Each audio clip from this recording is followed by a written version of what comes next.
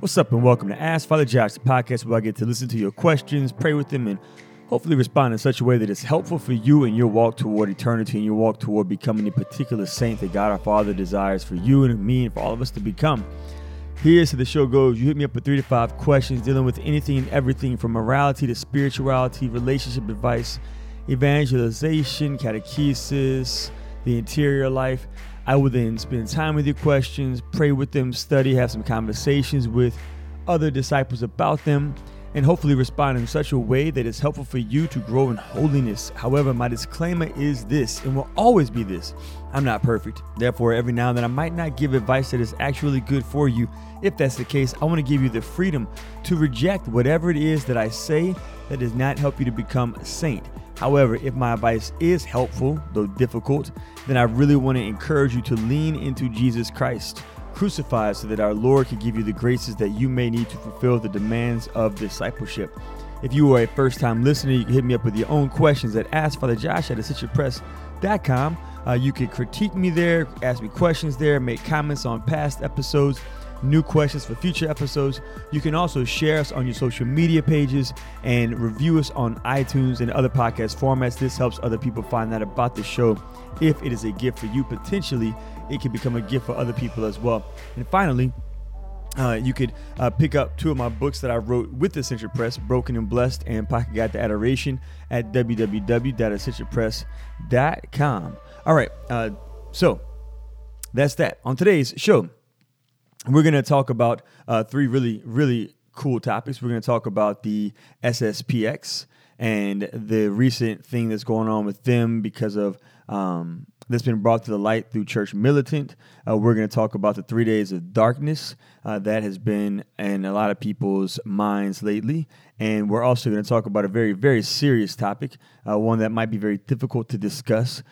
Captain America. Why was he able to pick up Thor's hammer? And so those are going to be our topics for today. But before we get to those topics, I want to share with you a glory story.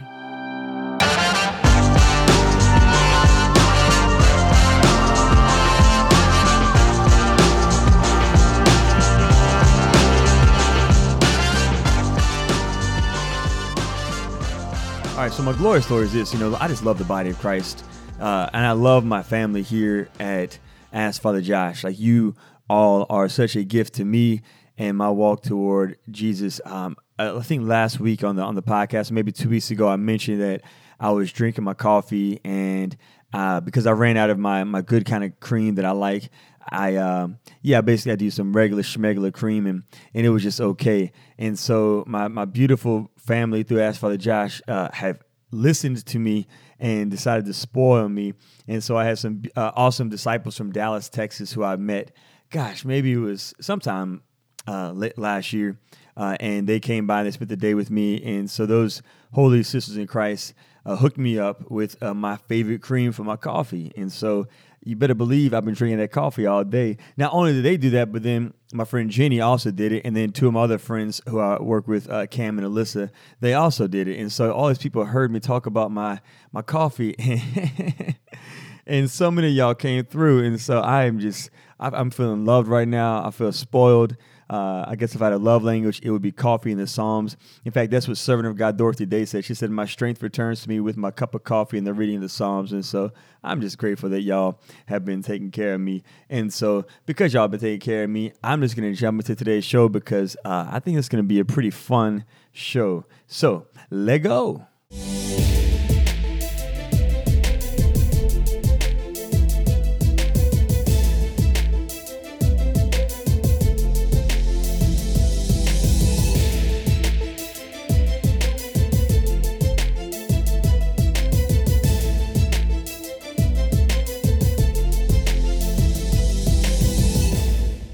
All right, first question comes in from Beto.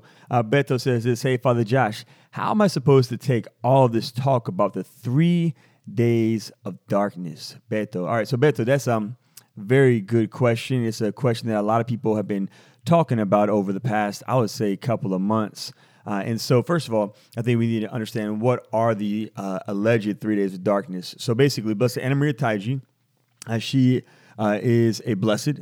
She was a wife, a mother, a mystic, She died in 1837. She's an incorruptible saint. Me and my best friend, Father Ruben Dice, got to go and spend time at her with her incorruptible body in Rome whenever we were there, I guess a couple of years ago. And so that was very powerful to get to spend time praying next to her body, because she is one of the saints who I've felt drawn to over the past few years. I have a relic of her that I've had for now 5 years now, maybe something like that. And so, and that relic is in my office because I don't want to lose relics anymore. Y'all know my record with relics. I lose them quite often. So, yes, I have a relic of her. She's a really cool saint.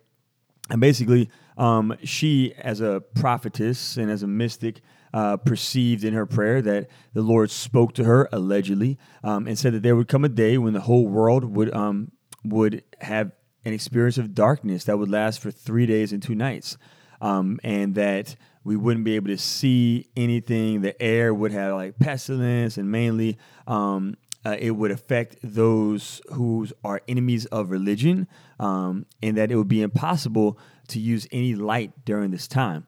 But the only thing you could use to have light is blessed candles. Now, just a little fun fact, at my gift shop, we have candles that I could bless for you if you buy them. But basically, if anyone opens their windows out of curiosity, then they might fall dead on the spot. And during the 3 days of darkness, everybody should just stay home and pray the rosary and beg God for mercy. And most of the enemies of the church, whether they are known or not, they will perish during this time of darkness, with the exception of a few who God will convert. And the air will be infected by a bunch of demons who will appear under like a lot of different like crazy looking monsters forms.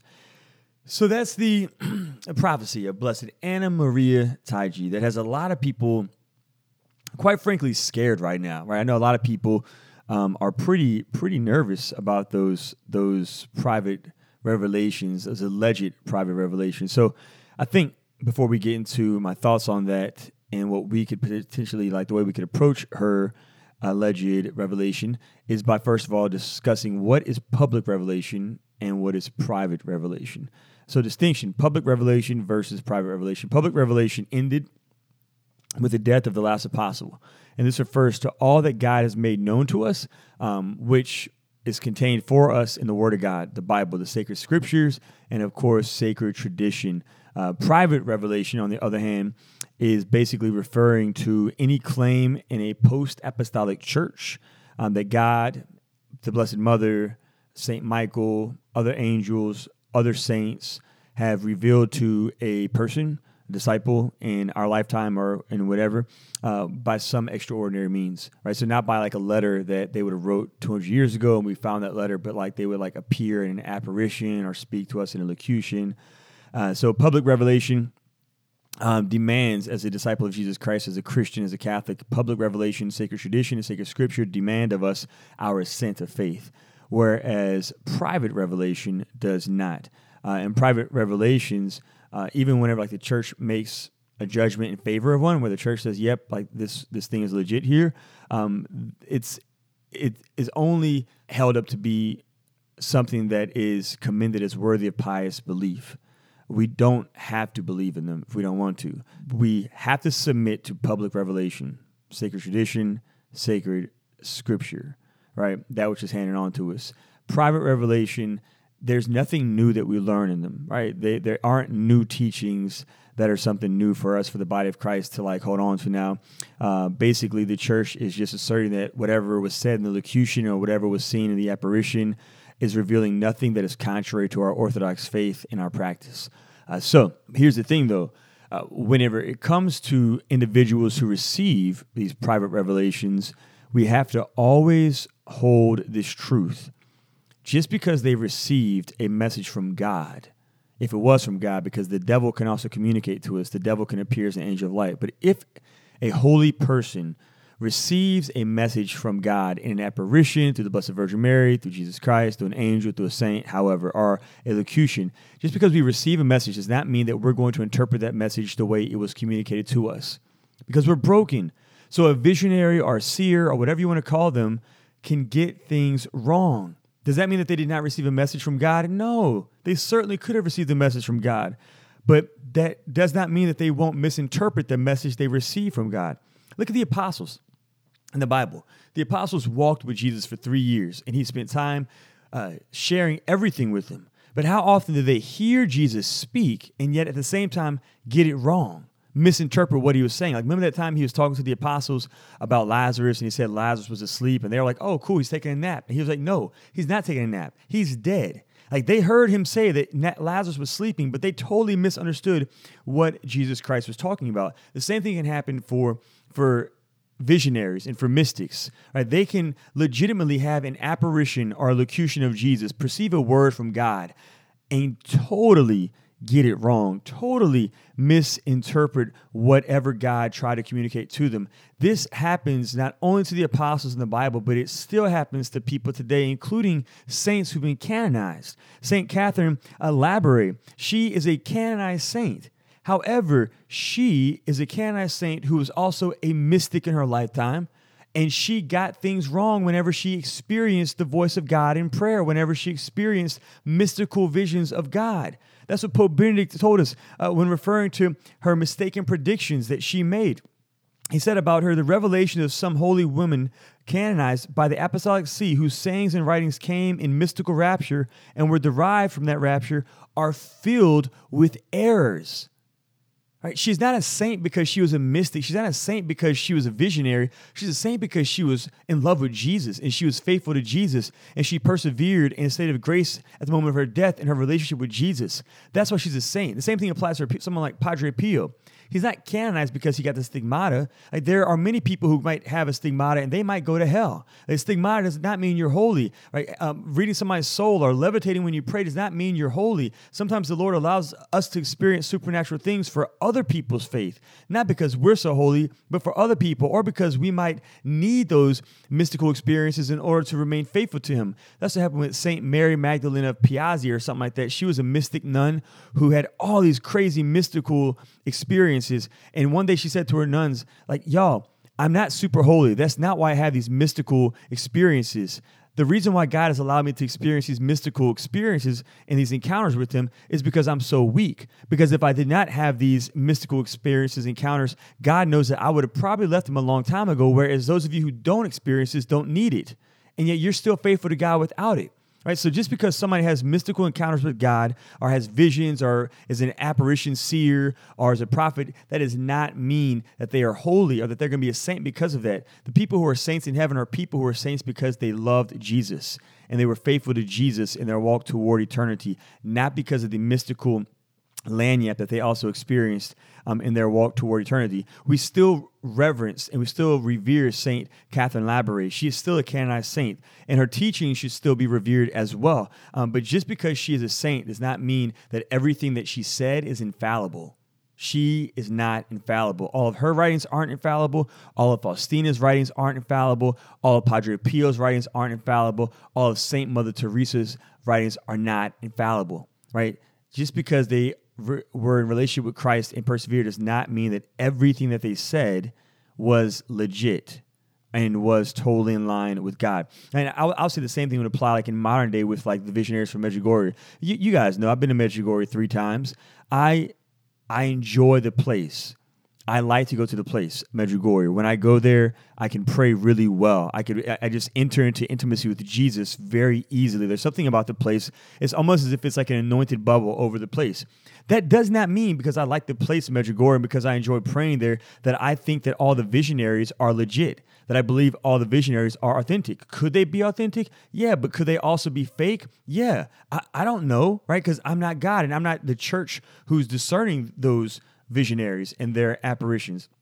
What I do know is I've seen a lot of really positive, beautiful, supernatural fruit coming out of Medjugorje. I know people who've had conversions there, people who've answered the call to a state of life vocation there. I know people who go there and they end up like giving their life to Christ. People pray the rosary all day long there, Mass is celebrated all day long there. People are in adoration of the Blessed Sacrament all day long there. People go to confession for the first time after being away for many years all day long there. So there's many beautiful fruits there, but at the same time, that does not mean that the visionaries are all necessarily like legit. Maybe they once were legit in the beginning and then they got corrupted like many of the disciples of Jesus Christ have done throughout salvation history, like Judas. Maybe they were legit and still are legit. Maybe they were never legit. Who knows? All I know is that even if they are legit and they're authentic visionaries, they can still misinterpret what Blessed Mother tells them. They can still misinterpret a message from God because they are humans. They are limited. And so regardless of whether or not they are super holy and virtuous and they're receiving legitimate visions from the Blessed Mother, because of their humanity, they can still misinterpret some of the things that heaven is trying to speak to them because, again, like St. Catherine Labouré, we can misinterpret things like the apostles. We can misinterpret things as well. So every spirit must always be tested. Always be tested. St. John of the Cross, he is really like, he's really harsh when it comes to visionaries and locutionists and people who have the extraordinary mystical phenomena, charismatic encounters with God. And he always says that we are subject to error. All of us are subject to error when it comes to the way that we process that which we did receive, the way that we process and interpret that which we did receive, or the way that we relate that which we have heard or seen, right? So we can always mess it up in the way that we communicate it or the way that we interpret it as well. So I think that it's really important for us to always, like when we approach, we approach Blessed Anna Maria Taige's 3 Days of Darkness claims. Could she have legitimately received a message from God telling her about these 3 days of darkness? Sure, she could have. Could she have also totally misinterpreted what God was speaking to her about the 3 days of darkness? Yes, totally, right? Do I know that to be fact that she messed up and has misinterpreted it? I don't know, right? I don't know. We'll only know if it happens, right? The way she said it was going to happen. But again, she could have totally misinterpreted it. She's not Blessed Anna Maria Taigi because she was a mystic. She's a blessed right now. The church recognizes her as a blessed because she was a virtuous woman who persevered in her relationship with Jesus. Here's my thing, though. I think regardless of whether or not her vision is all the way true or somewhat true or a little bit misinterpreted or totally off, I think that as disciples of Jesus Christ in the 21st century, we really should be, like the church says, we can have a pious disposition towards private revelation, right? But we should always prioritize that which is already public, the sacred scriptures and sacred tradition, right? And if we know more about a mystical apparition like a visionary, or if we know more about even Fatima, which is an approved apparition, our Lourdes, our Cabejo, our Guadalupe, if we know more about private revelation than we do about the fundamentals of our faith, if I can tell you what the 3 secrets of Fatima are, but I can't tell you what the 10 commandments are, that's a problem. That's a huge problem. Think about that. If you're listening right now and you know about the 3 secrets of Fatima, but you can't name off the top of your head the 10 commandments, huge problem there. Public revelation, right? The scripture is always something that we should lean to and cling to above and beyond everything else, even the writings of the saints. There's an Orthodox priest and theologian who I admire greatly. He's my new muse. He's passed away, but I love his writings. His name is Father Tom Hopko, and this is something he said about the scriptures. He said, "The Holy Scriptures, what can I say? We have to read them, contemplate them, and put them into practice more than we breathe." All right, let me stop right there. The Holy Scriptures, we have to read them, contemplate them, and put them into practice more than we breathe. If I'm reading a blog post written by somebody who's on Twitter and really popular right now, or written by about a saint or about an apparition, more than I read the Word of God, the Word inscribed, the sacred scriptures, I need to take a step back and ask the Holy Spirit to convict me to fall in love with Jesus' Word inscribed, because that's what's infallible. The blog post of some great, cool theologian or popular blogger right now is not on the same level of sacred scripture. It's not.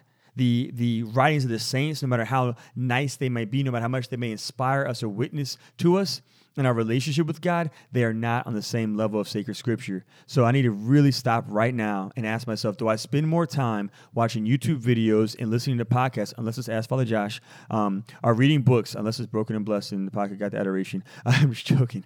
More than I do the sacred scriptures, right? The Word inscribed is the priority for us.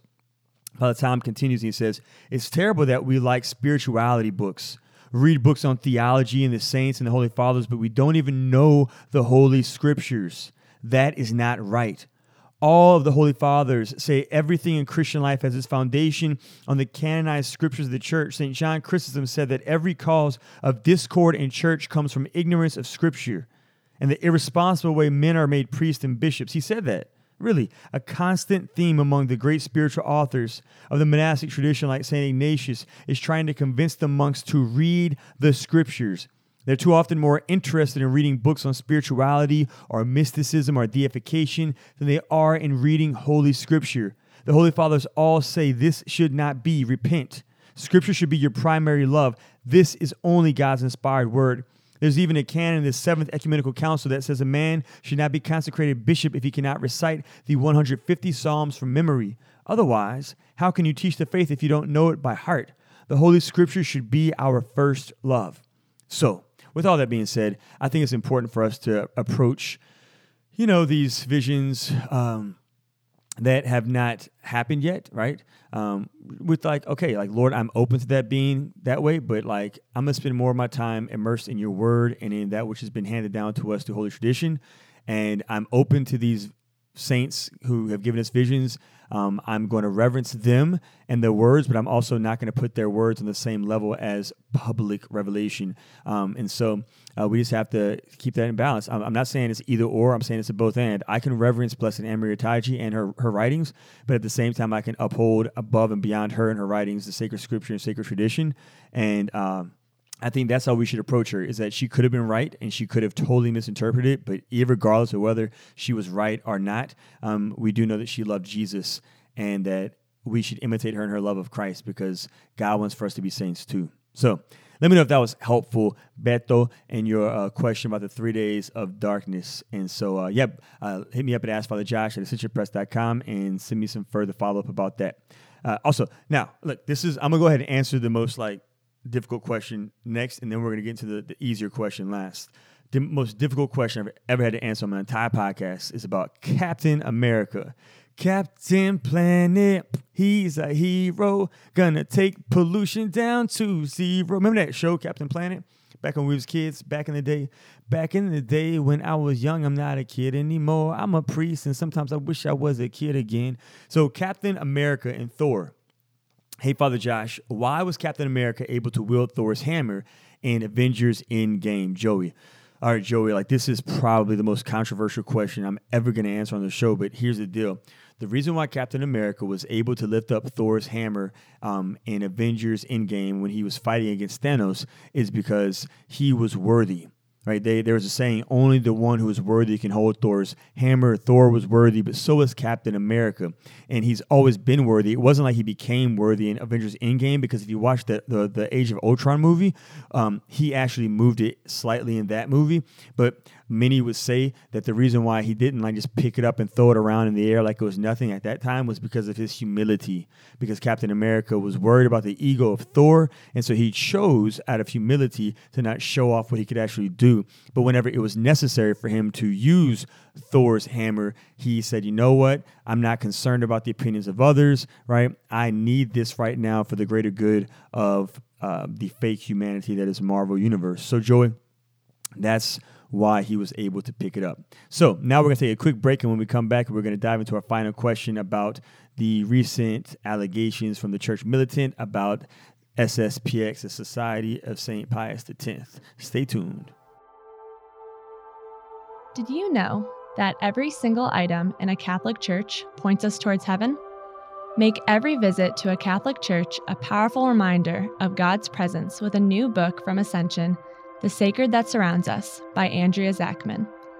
The Sacred That Surrounds Us awakens Catholics to the mystery of the seemingly ordinary items we see every week at Mass.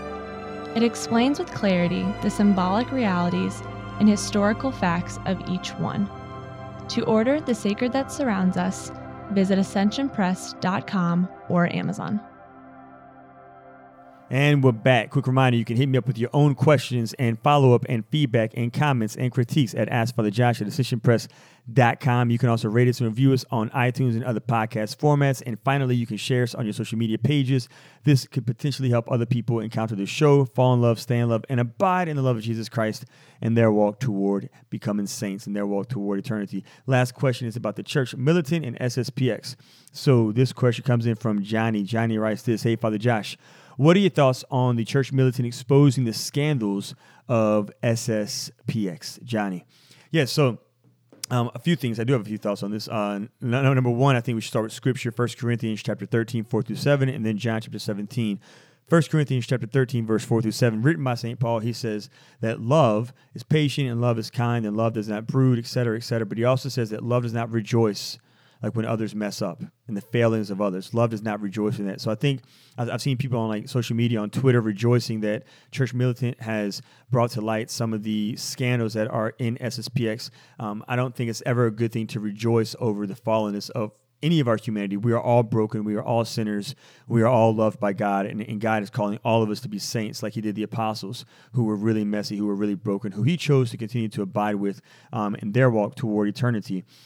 So first of all, let's not rejoice over sins that were committed by priests in the Society of St. Pius X. Terrible sins, horrific sins that have caused trauma to many people in the world. And so I think my thoughts are basically that I believe a number of people thought, like especially whenever the sex abuse crisis picked back up because of the release of the files over the past few years, a lot of people that I know even began to turn to SSPX and say, well, I'm going to go there because like that must be the true church, because the church that Jesus Christ founded could not have had, it could not be filled with this many scandals that we're seeing in the Catholic Church around the world. So this small little group of SSPX who do liturgy really well, they must be the ones to go to. And so many people would not even go to FSSP or our diocesan priests who do the Latin Mass. So like, we're going to go to Latin Mass with SSPX, and that's the only place where the real saints are being formed at and where real holiness is to be found at. And that scandal is not happening with their priests, because their priests like Latin, their priests love liturgy.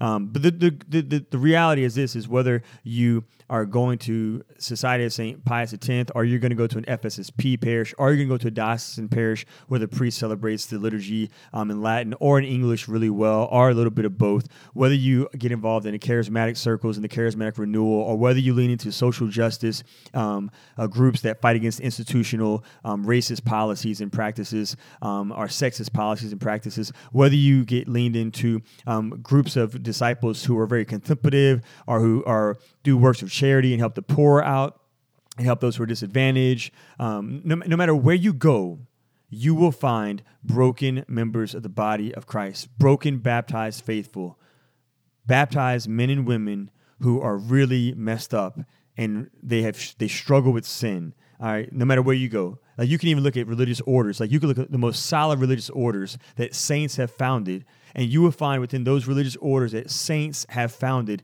there will be scandal. Like, there was an order I was doing work with one time.